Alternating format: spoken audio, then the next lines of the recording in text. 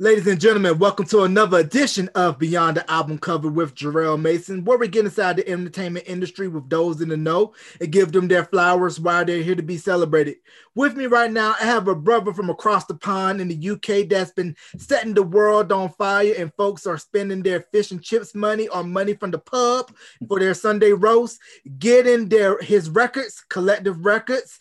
Come on over, and you're going to be hearing a lot more of this man's name in the near future. So, ladies and gentlemen, give a warm welcome to Beyond the Album Cover, Mr. Ricardo Williams. Ricardo, welcome, my brother. Thanks, man. Thank you so much. Thank you for an amazing intro. Man, I try to do what I can, man. My poor impersonation of Tim Westwood or John Peel. Now, you did your thing, man. You did your thing. Yeah, BBC One, Capital One, holla at me. BBC Extra, Right. holla at me. All right, so let's just go ahead and just jump right into it. So, bred over in the UK. So, what led you wanting to start singing, and who were some of your influences? Oh man, I think I fell in love with R&B at a very early age. Um, I happened to have got my hands on a mixtape that my mum had, and it had like Jodeci, Brandy, H Town, Boys to Men, all on this little tiny cassette. And I just fell in love with R&B. And I think after a while, I just wanted I wanted to give people the same feeling that I got when I heard that mixtape for the first time. But yeah, some of my biggest inspirations are just those people. So literally every group from 90s R&B, we're talking about, like I said, Jodeci, H Town, Drew Hill, 112, Jagged Edge, are some of my biggest inspirations. And then obviously I grew up in the church. So I've got a good sort of foundation in gospel as well. So Fred Hammond, Daryl Coley, Kim Burrell, all of that whole sort of church choir sound. So yeah, man, those are kind of church and what they call secular kind of two merged together to give me my inspiration. And we should mention that the founder of the cassette tape just passed away recently. So we want to say an RIP because, like you, I was a mixtape connoisseur, taping songs off of the Right, radio over here in the US. right. But what I found interesting over in the UK was that back in the 80s and maybe a little bit of the 90s before it went commercial on Kiss FM, that R&B Hmm. black or soul radio, if you want to call it, used to be underground pirate radio, Yeah, and man. your version Hmm. of the FCC would shut down these pirate stations, and that was the only way that you could hear anything that was considered urban, because as I mentioned earlier, BBC One and Capital, they were pretty much like the UK equivalent of what top 40 radio would be here in America. Right. Hmm. Yeah, you're right, and you're right. The only way to get some of those to hear that music was pirate stations, and there was loads of them. So yeah, if it wasn't for those things and those mixtapes, I would never have been able to listen to R&B in the way that Americans had access to it. Yeah, so shout out to Tosca and everybody, all a part of the pirate radio movement to help bring soul urban music to the masses in the UK. And another Hmm. interesting dynamic is the whole Northern Soul movement out of the UK was pretty much their whole take on Motown and how it was Yeah. R&B heavy, but it was presented with a white face. There's various Right. DJs and, the late Steve Walsh who covered Fatback Bands. Hmm. I found loving. And then there was this spot in London, I believe, called Crackers, where they would do soul Hmm. nights, where if you were of our complexion, you couldn't get in because it was primarily, Nope. like I said, it's like Coca-Cola, but in diet form with NutraSweet. That's right. Yeah, that's right, man. Yeah, so was there like a big divide racially in the UK between, blacks and whites? Because they we're seeing right now with the whole interview with Meghan Markle and Prince Harry that some of that stuff is coming to surface, and a lot of folks who don't really know the history of the Right. issues in the UK are like appalled by everything that's just coming out now. Yeah, so it's quite interesting that you say that. So I kind of, I feel like especially like across the pond, they definitely feel like we don't have the same sort of race relations and that segregation and separation between sort of white and black people. But yeah, definitely sort of 60s and 70s in the very same way it was in America, probably just a little less violence or the brutality of the violence, but it was still happening. Police were still killing and harassing black people in the country. And there was still tension between blacks and whites. I think what happened in the 80s and 90s, some of the visibility of racism just went underground, but it was still very much there. So we were still very much affected in education and in health and with the police and all of those big institutions. It's all been the same. Nothing has changed. And I think with like the new Harry and Meghan interview, all it's really done is brought to like what we experience every day, what black people in the UK say every day, our experience. We know there's racism, and it's always those microaggressions, and it's always the things you can't exactly prove. It's not like somebody calls you out your name and you're like, yeah, you're racist, or somebody gets murdered and like, yeah, you're racist. It's those things where you don't get that job, but all of a sudden you get fired, or you're not getting the same pay as a white counterpart, or your music isn't being played on certain stations, but actually the sound is exactly what you're doing. Or you have a concert and 10 people show up, somebody else has a concert and it's a sold out venue, or even things about being able to rent out a venue. So approaching a promoter and saying, okay, look, I want to rent this venue. And they're like, no. You're like, well, why? And there's no reason around it. But someone else who does the same type of music as you do has all access to those venues. So yeah, man, I think in terms of UK, US, our history of racism is deep and long, and it feels like it's forever enduring. Nothing's changed for us. I think it's just now more bubbling on the surface. It's a little less covert.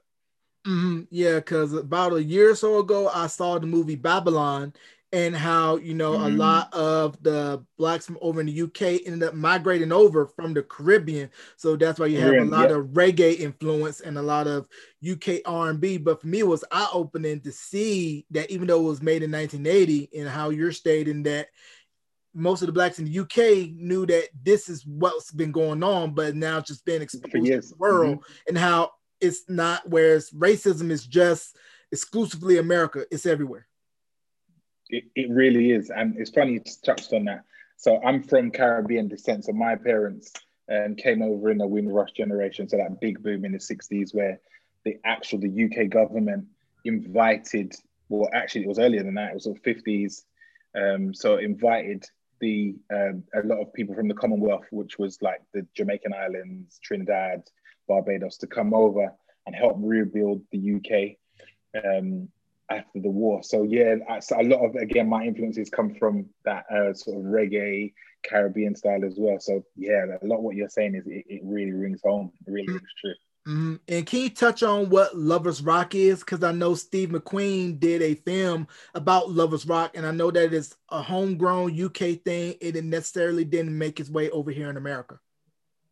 Yeah, so Lovers Rock, it was a bit of a moment in time, a bit of a movement. So there's very classic reggae, like what they call, well, not to confuse it with the current version of two step, but it's like two step is very slow. The bass is always riding, it's bass heavy, and it was just our expression of music. It felt, in some, looking back now, in some respects, it felt very like very earthly, like very back home, like very African, if that makes sense. But with that Caribbean experience to it. Yeah, it was a beautiful era. My mum grew up in that era and she absolutely loved it. And that's some of my influences growing up, listening to, yeah, a lot of Lovers Rock. And then what it sort of transpired into, so that people like Beres Hammond and Garnet Silk all helped shape kind of my musical journey as well. So it's kind of a bit of a melding pot of that American R&B influence, the Caribbean influence, and the church influence.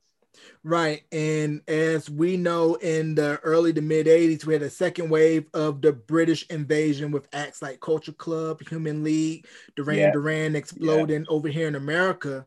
And I felt the Hmm. UK was a little bit ahead of the curve as opposed to Americans when music videos first came out, because MTV initially had a lot of UK artists videos Hmm. in their catalog, because whenever they couldn't do Top of the Pops or whatever popular music show, they would do clips as stand-ins if they couldn't do a live performance. Yeah, So can we talk about the yeah, influence of Top of the Pops and how it was almost in those early years a rarity to see a black act on that show?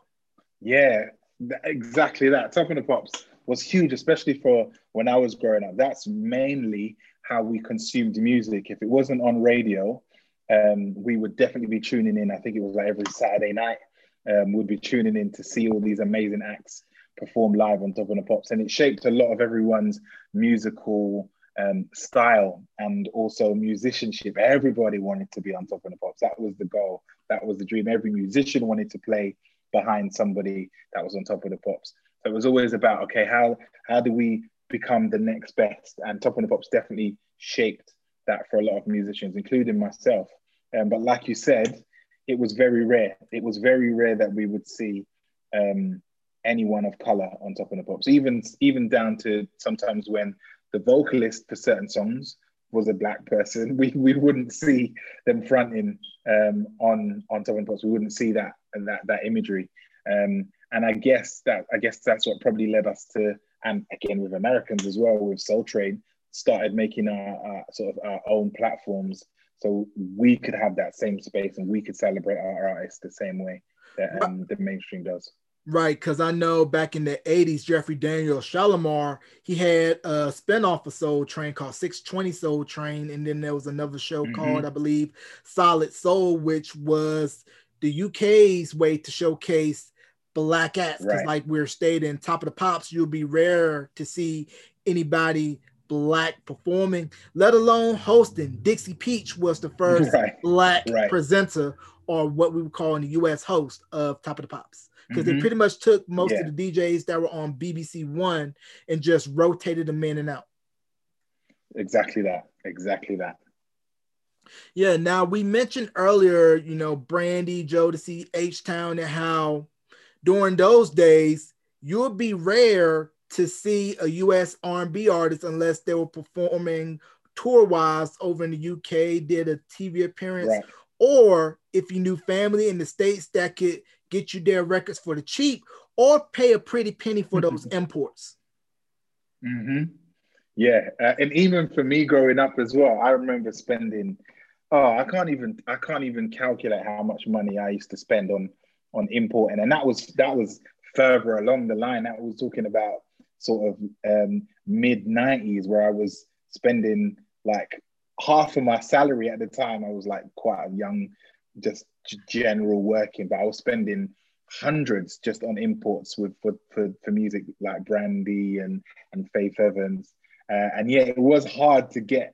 And so you either had to know someone who could get the imports for you, or if you were lucky enough at the time, because ticket prices were so high, if they Mm. were on tour and they happened to come over, it would either be, all right, they're coming, so you've got 6 months to save so you can go to this concert, or you might know the doorman and you can, Mm. work something. But yeah, it was I think it was like you said, it was hard to consume it. But eventually, it all started. The floodgates opened, and we kind of just got that influx of American R&B. But to be fair, speaking with my peers, um, it was a community kind of thing. We all clubbed together to share what we knew about sort of the new R&B in America, and who's the hottest artist, and what have the Whitehead brothers done now, and what's the new Blackstreet song. And what you'd find, like we talked about earlier, is we'd all start creating mixtapes from wherever we could get it from. Wherever some of the pirate radio stations would play the records, and we would start sharing mixtapes. And I think that's how, from a community stance, we kind of really embedded American R&B in our sound and in our lives.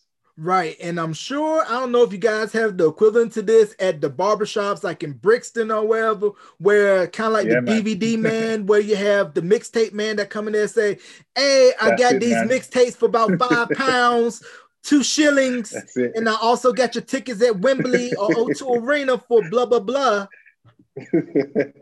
That's exactly it, man. That's exactly how it runs. Barbershops, takeaways, like your Jamaican takeaways.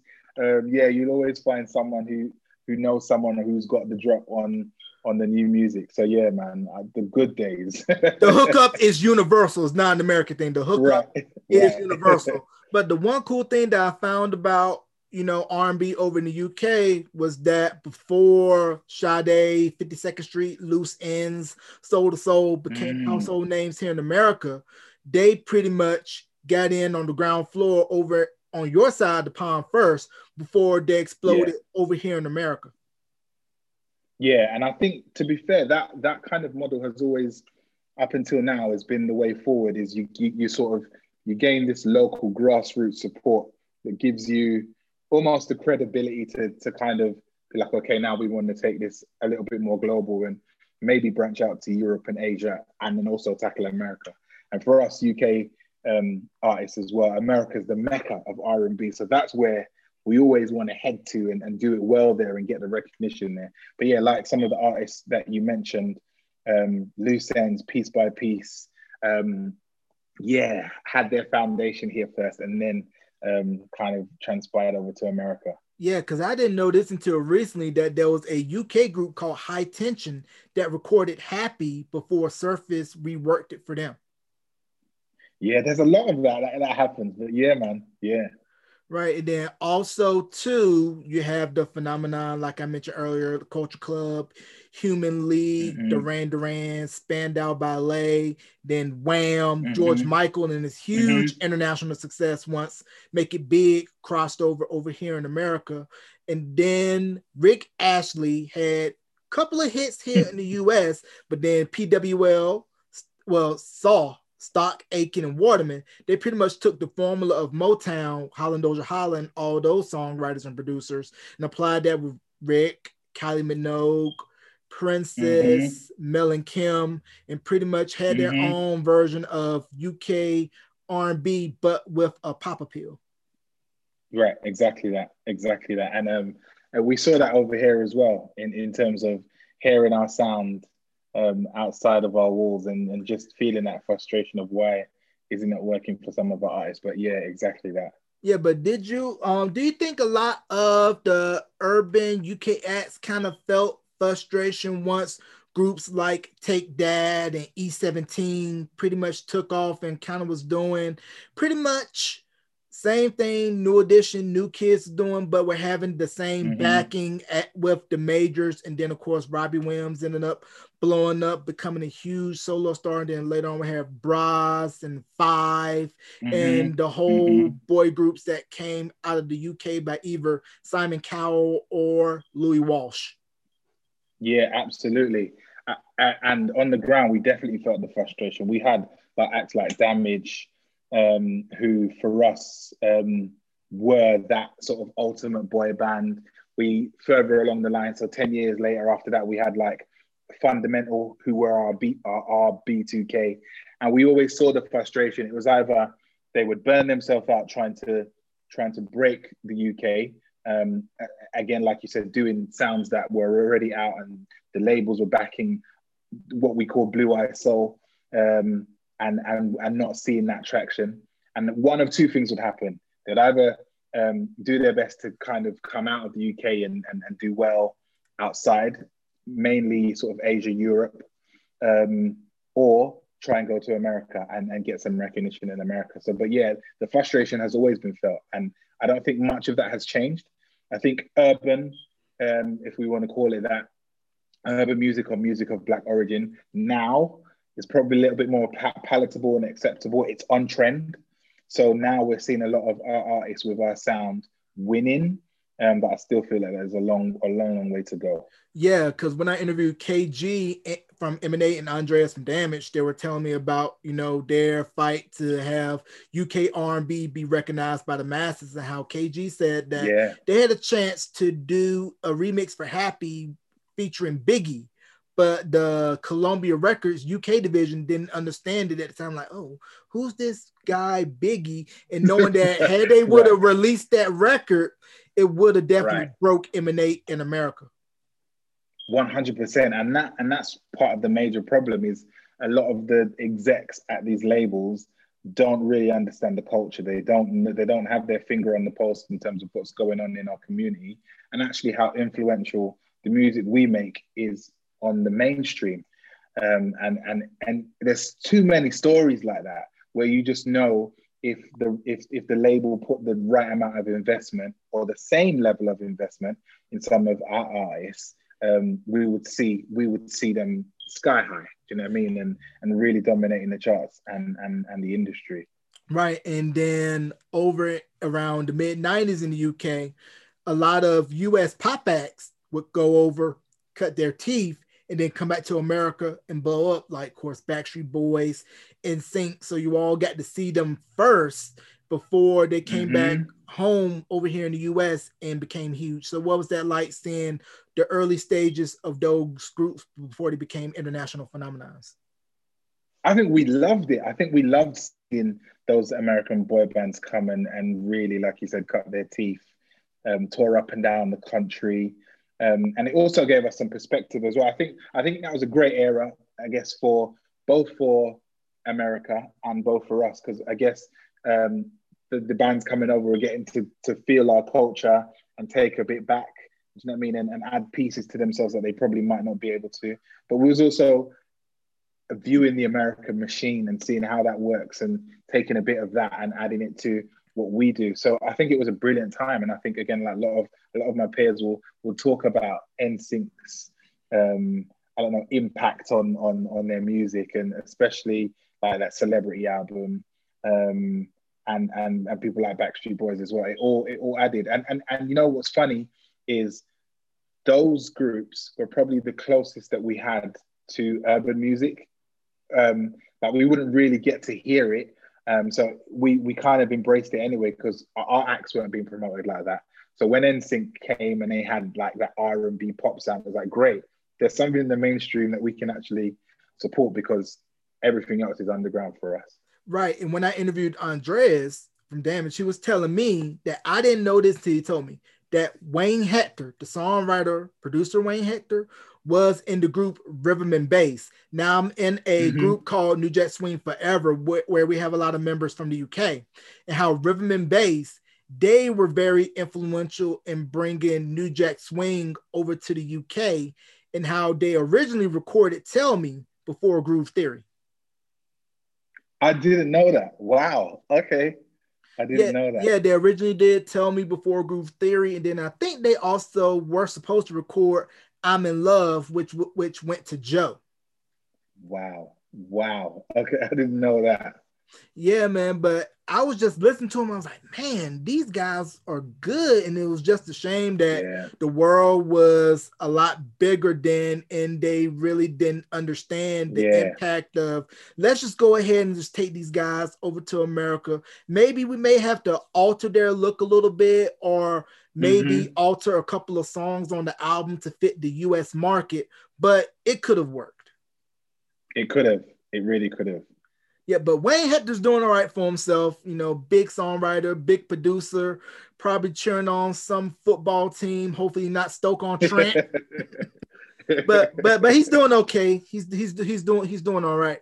Now with you, what was that process like, doing a demo and getting heard and pretty much pounding the pavement, performing any chance you could, like at an open mic?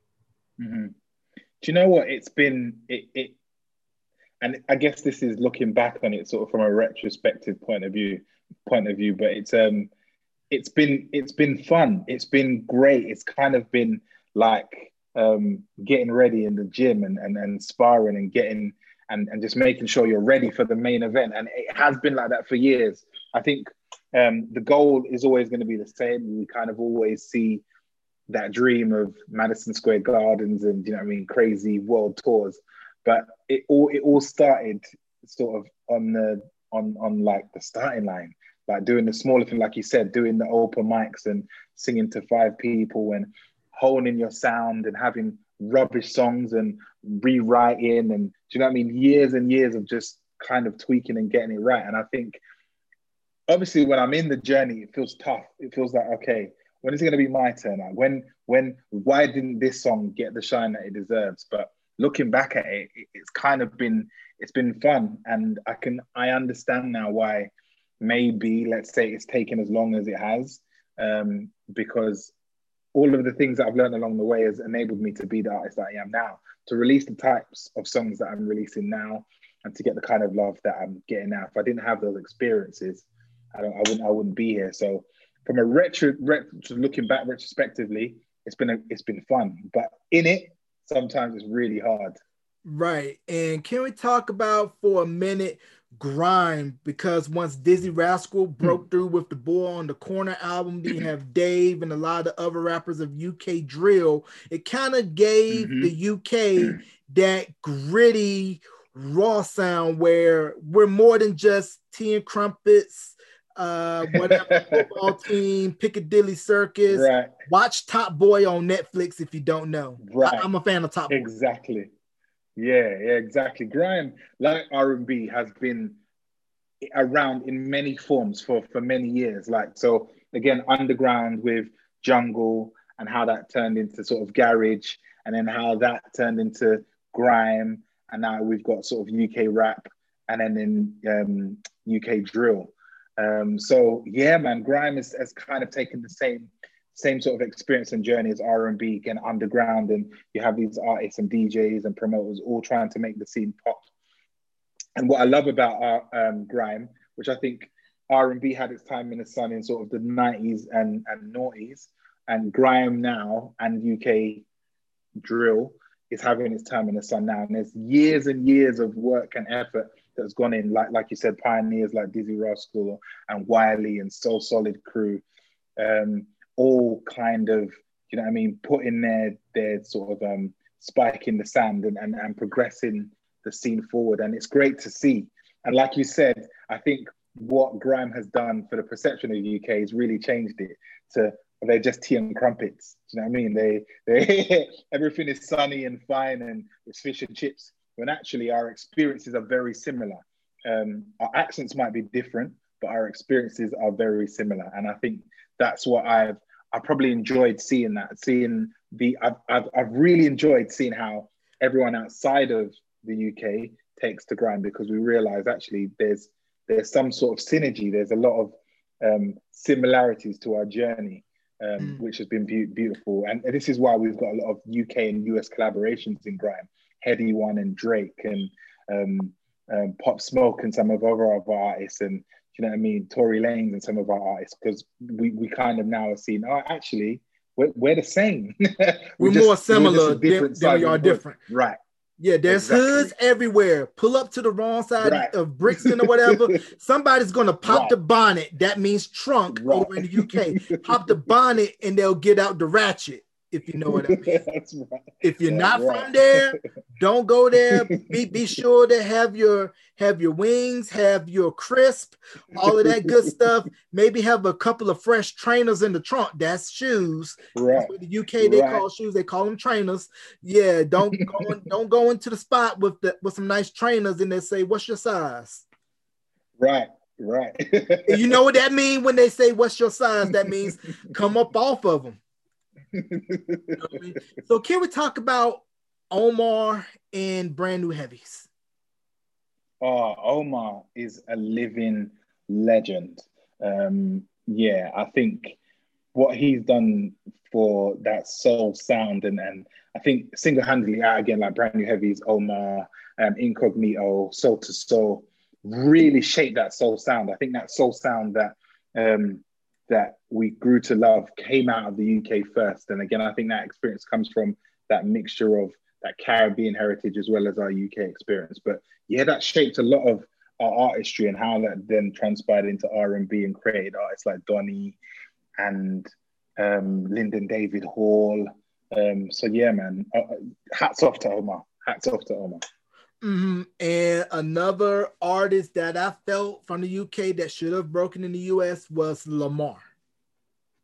100%, 100%. Lamar's his whole image, his whole get up screamed America.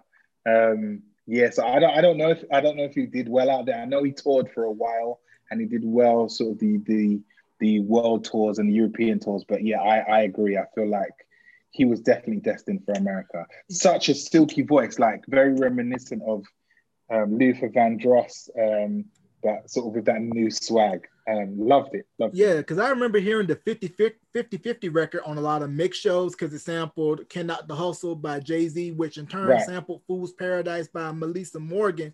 And how like, man, this guy is going to break. But I always feel like the UK's bread and butter is pop because, you know, we mentioned earlier, Take That, Boyzone, Bros, E17, Five, Westlife, Spice Girls, All Saints. What makes you think that the UK has such a strong knack for making good pop records, good pop groups? Oh, I forgot to mention S Club 7. Oh yeah, that's it. It was just a formula. It was just a formula. It was something that I think we've had for a while with the Beatles and some of those other bands coming up in the 60s and 70s.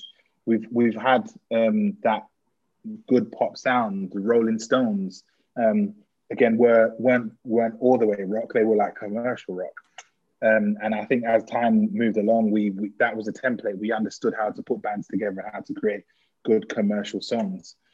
So yeah, it's just like you said, it's just a shame we didn't get the same support in R&B because the infrastructure was there and ready for us to grow. Like you said, some of the bands were there ready for us to grow. But yeah, we've typically been really good at making pop music.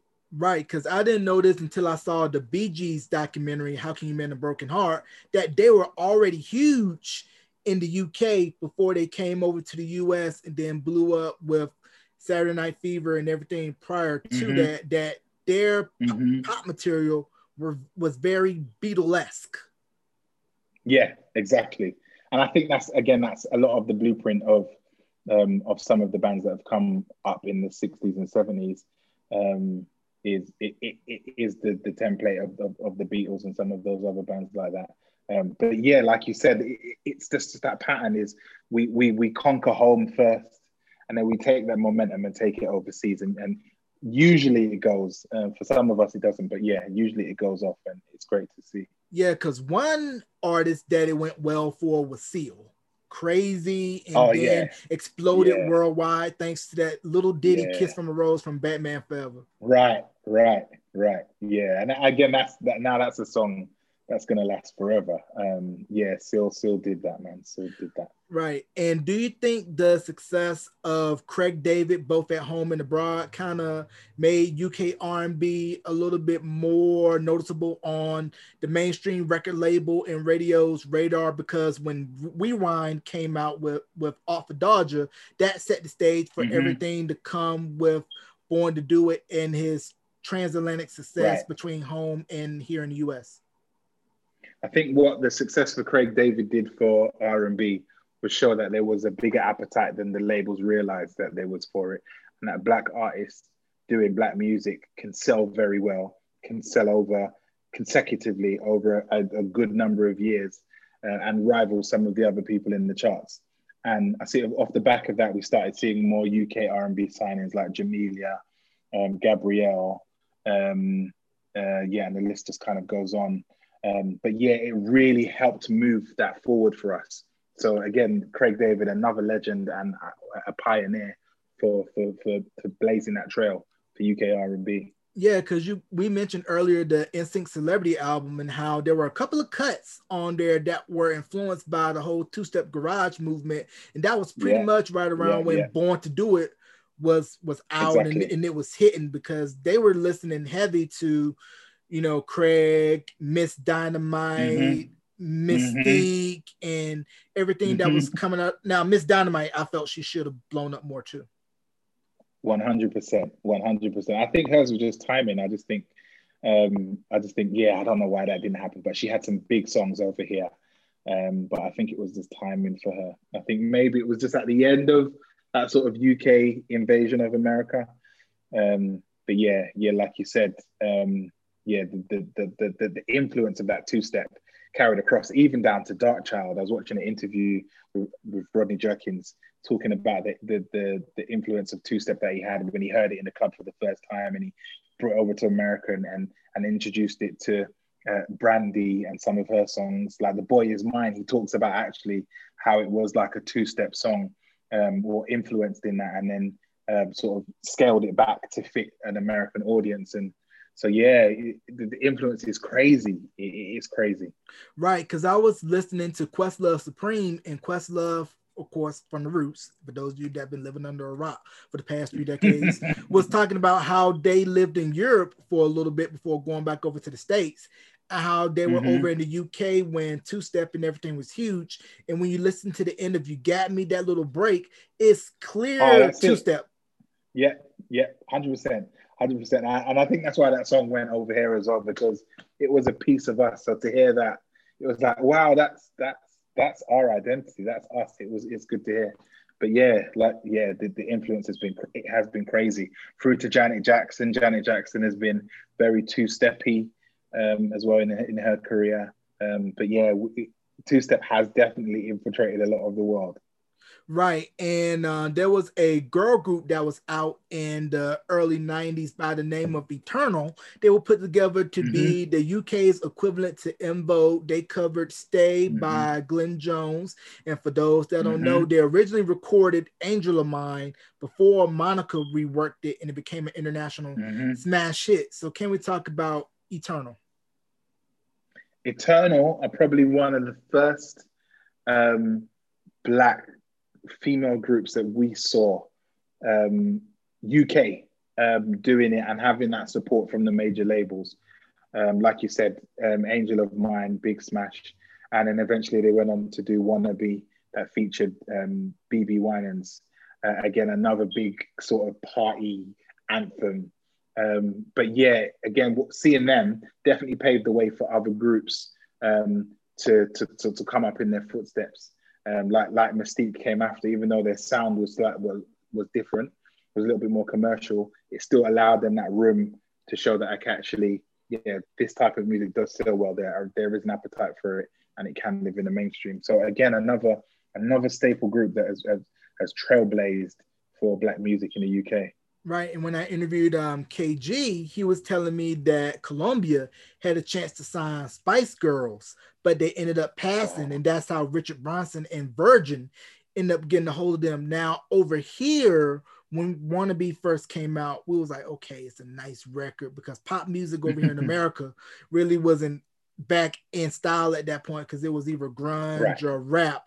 But once right. that came out along with Hanson, that opened pop music back up in America. But Spice Girls, huge. When I looked them up, I believe they were one of the top 5 best-selling girl groups of Yeah, all time. So can we just talk yeah. about their impact and how they pretty much broadened pop and R&B as well to a massive audience that probably otherwise would not have been exposed to it?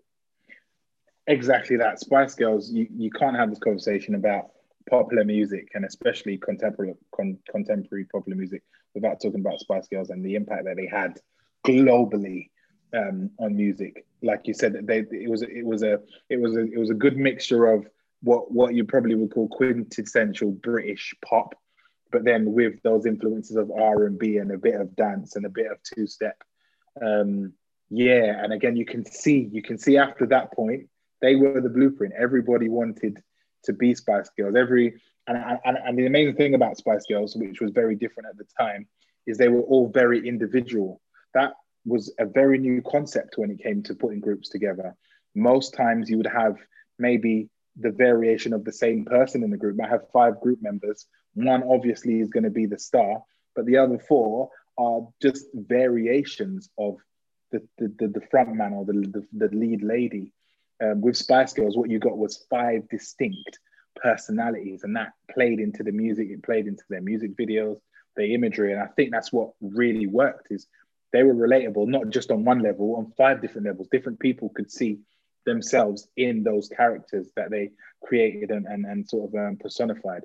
So yeah, I think it was the first, and because of that, it was groundbreaking, and it then did set the trend for many years to come.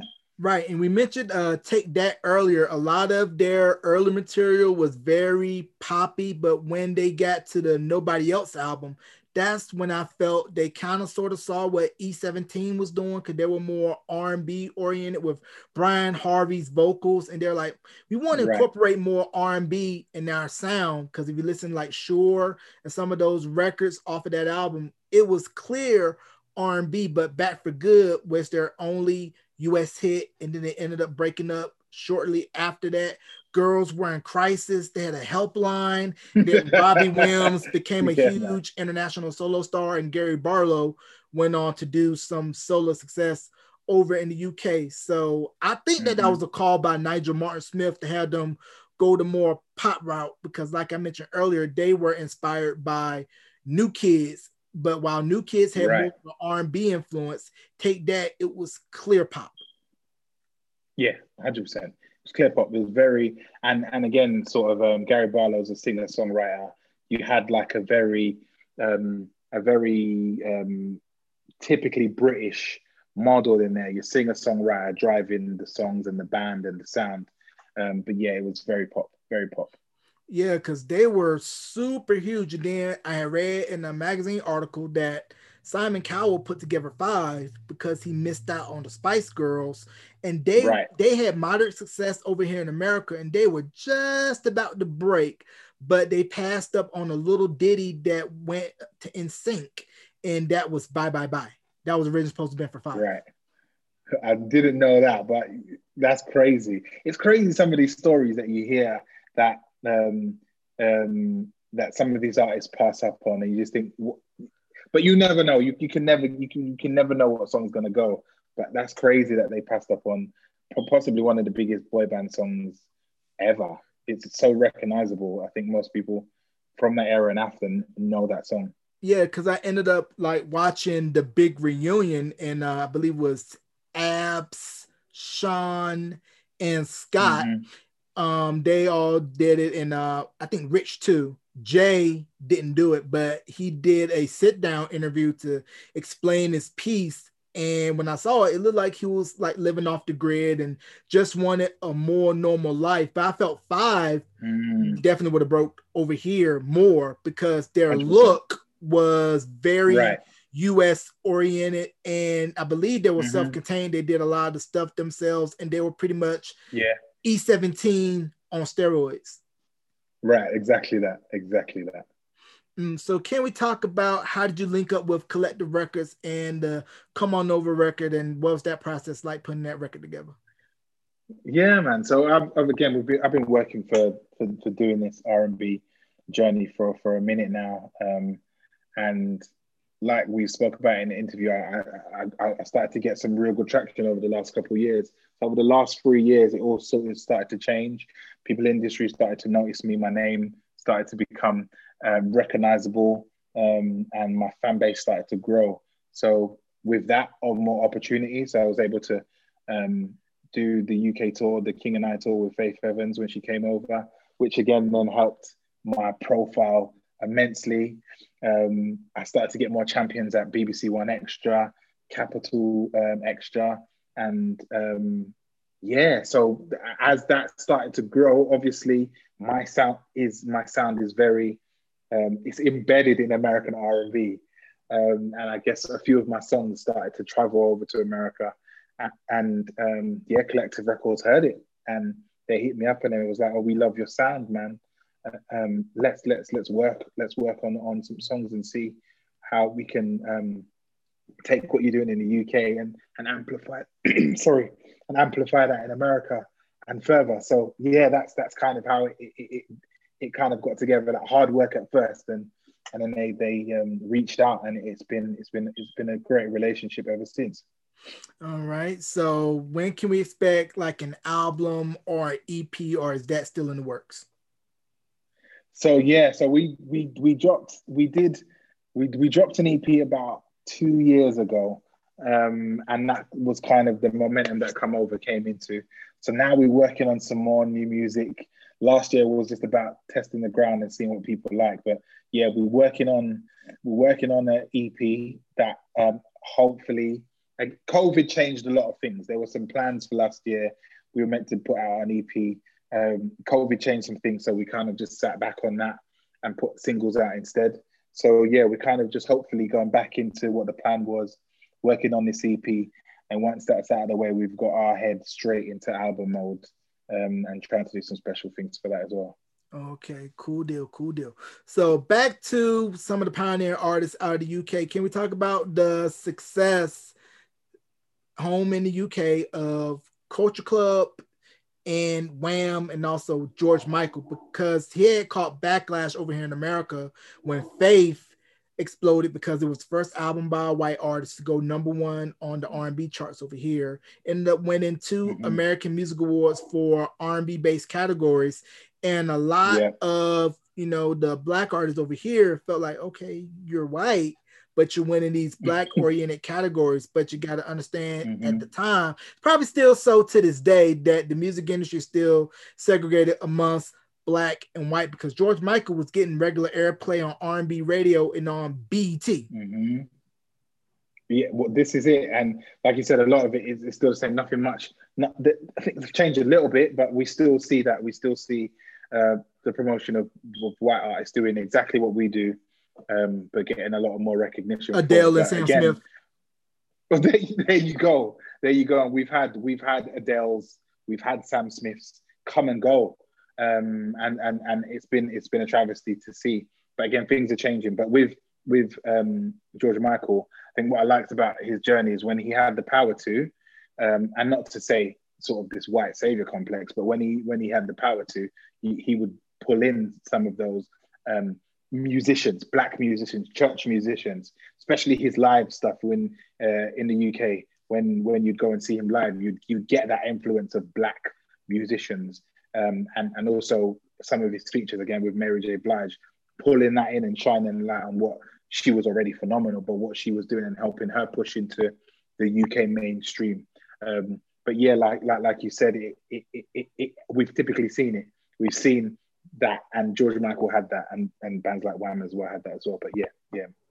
Yeah, and Culture Club, like I said, huge, both home and abroad. Boy George ended up doing a couple of records with Teddy Riley, which I was super stoked about, and felt that had George Michael or Rick Astley gotten a hold of some Teddy Riley productions, that would have been insane. Yeah, it would have been insane. That mix of different sort of musical styles and different places musically would have been fantastic. And Teddy Riley is an absolute legend. What he's done, what he did for New Jack Swing and Michael Jackson and that Danger album, and obviously Guy and Blackstreet. If he did that if he brought some of that energy to the likes of Culture Club, it would have been. I think we would have created a whole new genre. It would have been the birth of something brand new. Right. And we mentioned earlier M&A and how they were the first ones on the urban side in the UK to really show everybody, like, hey, if you're black from the UK, you can do this. So what was it like seeing them get that traction? Because when I interviewed KG, he was saying how they didn't come up the traditional school like the pop acts, where they were manufactured, Mm-hmm. put together, went through the traditional inroads, and it was all organic. And keep in mind, his brother was a big star in the UK as well, had a hit single with the Yeah, song Dreaming.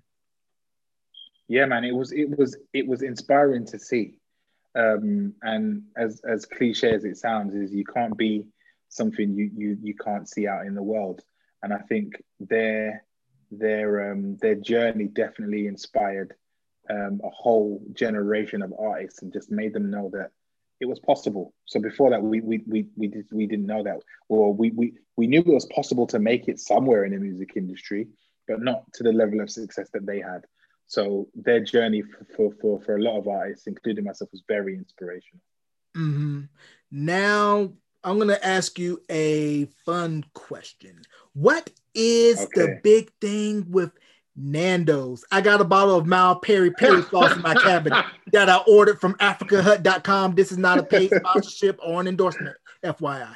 So FTC, don't come after me. Oh, I don't even know. I don't. We. It's just like Americans. We love chicken, and Nando's was probably the first.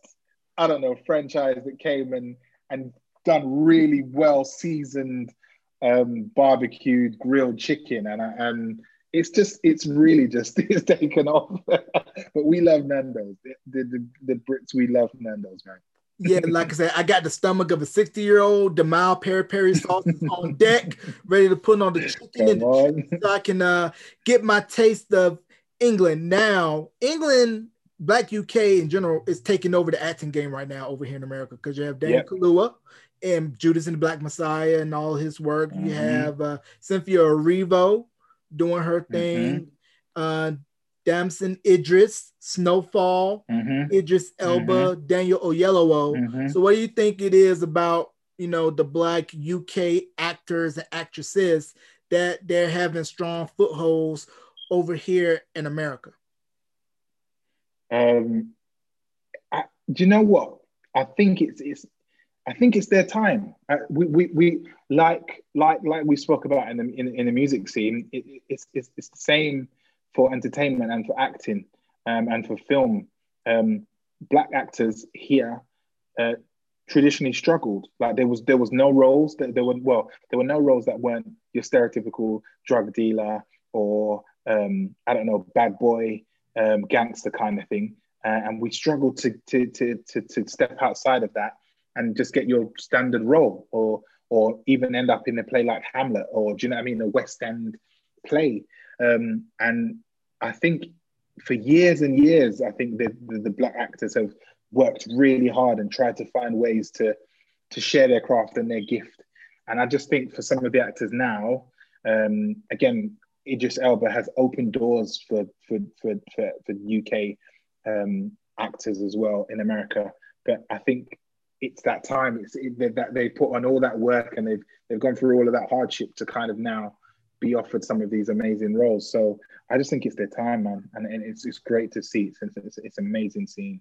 And also Daniel Ezra from All American. He's British as well. Yeah, And I didn't know that yeah. until he did an interview on the talk over here in the US and And how you he heard his was accent. able to switch on the drop of a dime from a British accent to an LA accent. And I think I can Right. credit that to the US exporting culture out.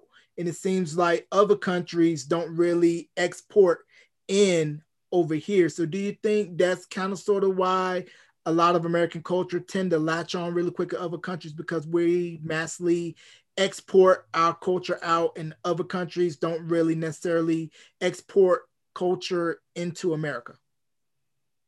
100%, 100%, and that's again why some of our black actors do it so well. It's for years. That's all we know. That's all we consume. We're almost driven by it to some degree. So yeah, I completely agree with what you're saying, man. With America being the export of culture, especially for Black Britons as well. And again, for us, it's about trying to identify ourselves elsewhere. So we've got that sort of African Caribbean hook, but then you've got sort of America where a lot of that we gravitate towards because it's ourselves somewhere else. So yeah, I completely agree.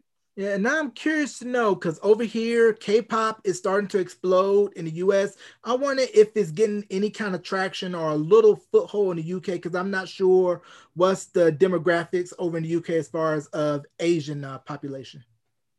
100%, and definitely in terms of listenership, a lot more people have K-pop has become very trendy, and so now you are seeing a lot of the listeners or fans gravitating towards K-pop, and when that happens, labels start to change their strategy, and then you will find different artists starting to collab with maybe K-pop artists or changing their sound a bit. But it feels like that's the next trend up, especially with the younger generation. So you're sort of early teens, like 13s to 16s are definitely into K-pop. And you can see that it's a trend that's probably going to blow up in the next few years. Yeah, because I was looking over here in America. BTS is huge. Their albums selling massive, but they have not put out one album in English. And for those of you that don't know what Hmm. K-pop is, think of the 90s, early 2000s American pop movement with Backstreet, NSYNC, Britney, Christina, and times that by maybe 10 or 20, because some of these K-pop groups have 7+ members. One group had 15 members and make the Wu-Tang Clan look small. Rest in peace, ODB. Yeah, man. Yeah, but it's just crazy to see how that style and sound is taking off globally, at least here in America, and how they have not put out an English album, but over here in America, we've been seeing a lot more explosion with Asian American representation with Aquafina and Nora from Queens, Crazy Rich Hmm. Asians, Fresh Off the Boat. So they're starting to tap into a demographic that's been long underserved. Yeah, and like we said before, I think it's just the change in cultural, just that cultural shift where where some of those people that resemble us, Asian, black, do you know what I mean, people of color, are in those spaces now. So they're opening up those opportunities to people that look like them, and now we're getting that. We can see that the world has an appetite for more than what it's been served the last 60, 80, 100, 200 years. So I Right. think that's exactly what's starting to Yeah, happen because now. I can remember when John Boyega got Star Wars, how it was a lot of Right. pushback because the only other black person in Star Wars visibly was Billy D. Williams, aka Mr. Colt 45, and how Exactly. you have this kid from Peckham being in one of the world's most respected franchises, and how a lot of people expected it to look and appear a certain way. But the one thing I appreciate about John Boyega is that when everybody was doing the Black Lives Matter movement, once George Floyd was killed and Breonna Taylor was killed, he was outspoken and he's like, I don't care about my Star Wars money. I'm going to speak my truth. And Right. if they don't like it, then I can give them the peace sign. For those of you that don't Right. know, in the UK, when we give the peace sign in America, it means peace. But the peace sign in the UK means the reverse, we're number one. Right, exactly that. And I think we all got behind John for that, man. We really appreciated, especially when someone has that kind of platform to use their voice to really advocate on the behalf of Black people. And what we don't see a lot of that. And I kind of understand it. It's a tough battle to navigate that. Well, actually, this is what I believe, but this might affect my bag, and how am I going to live, and how am I going to pay my bills. So it's a tough line to follow, and hats off to him, man. His integrity on that, and his will to kind of just be like, you know what, this is how I'm feeling, and I don't care what consequences are. This is right, and I'm going to follow right. It was amazing to see, man. Yeah, Amazing to see. like you said, when you have that platform, you have that ability to send your message out and consequences be darned. And while other Mm-hmm. people don't have the luxury of saying, do I want to sacrifice my bank or do I want to say it, sacrifice it, go down to the social services office and fill out my UB40 form? Right, For those of you that don't right, know, that's how the right. band UB40 got their name. Mm-hmm. Mm-hmm. Yeah, based off of that form that you go file at the social services office over in the Mm-hmm. UK.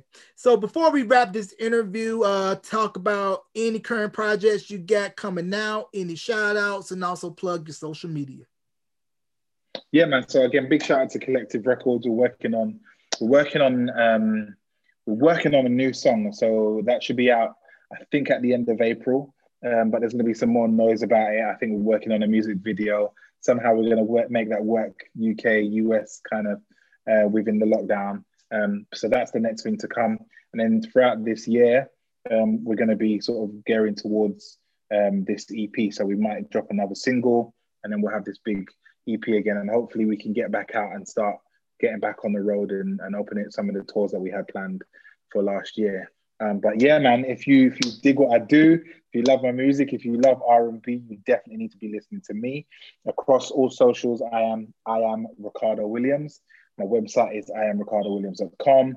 Instagram, Twitter, YouTube, all I am Ricardo Williams. Find me on Spotify, Apple Music, Tidal, everywhere, Deezer, SoundCloud, I am Ricardo Williams. Like I said, if you love R&B, then I've got you. So yeah, man. And thank you so much for taking out this time. I know it's mad. Is it early for you out there? So it's a little bit after 11 a.m. Saturday morning as of the taping of this podcast, but it is all good. You know, I've always wanted to come to the UK, so I know I got some people in the UK that could take me to Nando's, some fish and chips. That's it, man. Maybe give me a Manchester United jersey. This is it. When you come, don't worry, I got you, man. We can do all of that. And we can go get some nice trainers. That's right. That's right. Yeah, make sure I don't end up in the wrong parts of Brixton. Internet. Yeah, so ladies and gentlemen, you can catch this interview audio and video wherever you stream your podcast and on my YouTube channel, youtube.com/Beyond the Album Cover, and join the Facebook group, facebook.com/Beyond the Album Cover, where you can stay updated with all things related to the podcast. Ladies and gentlemen, my brother from another mother, from across the pond, over in the UK, doing it his way, Mr. Ricardo Williams. Ricardo, thank you once again for coming on. Thanks, man. Love, man. Yes, sir.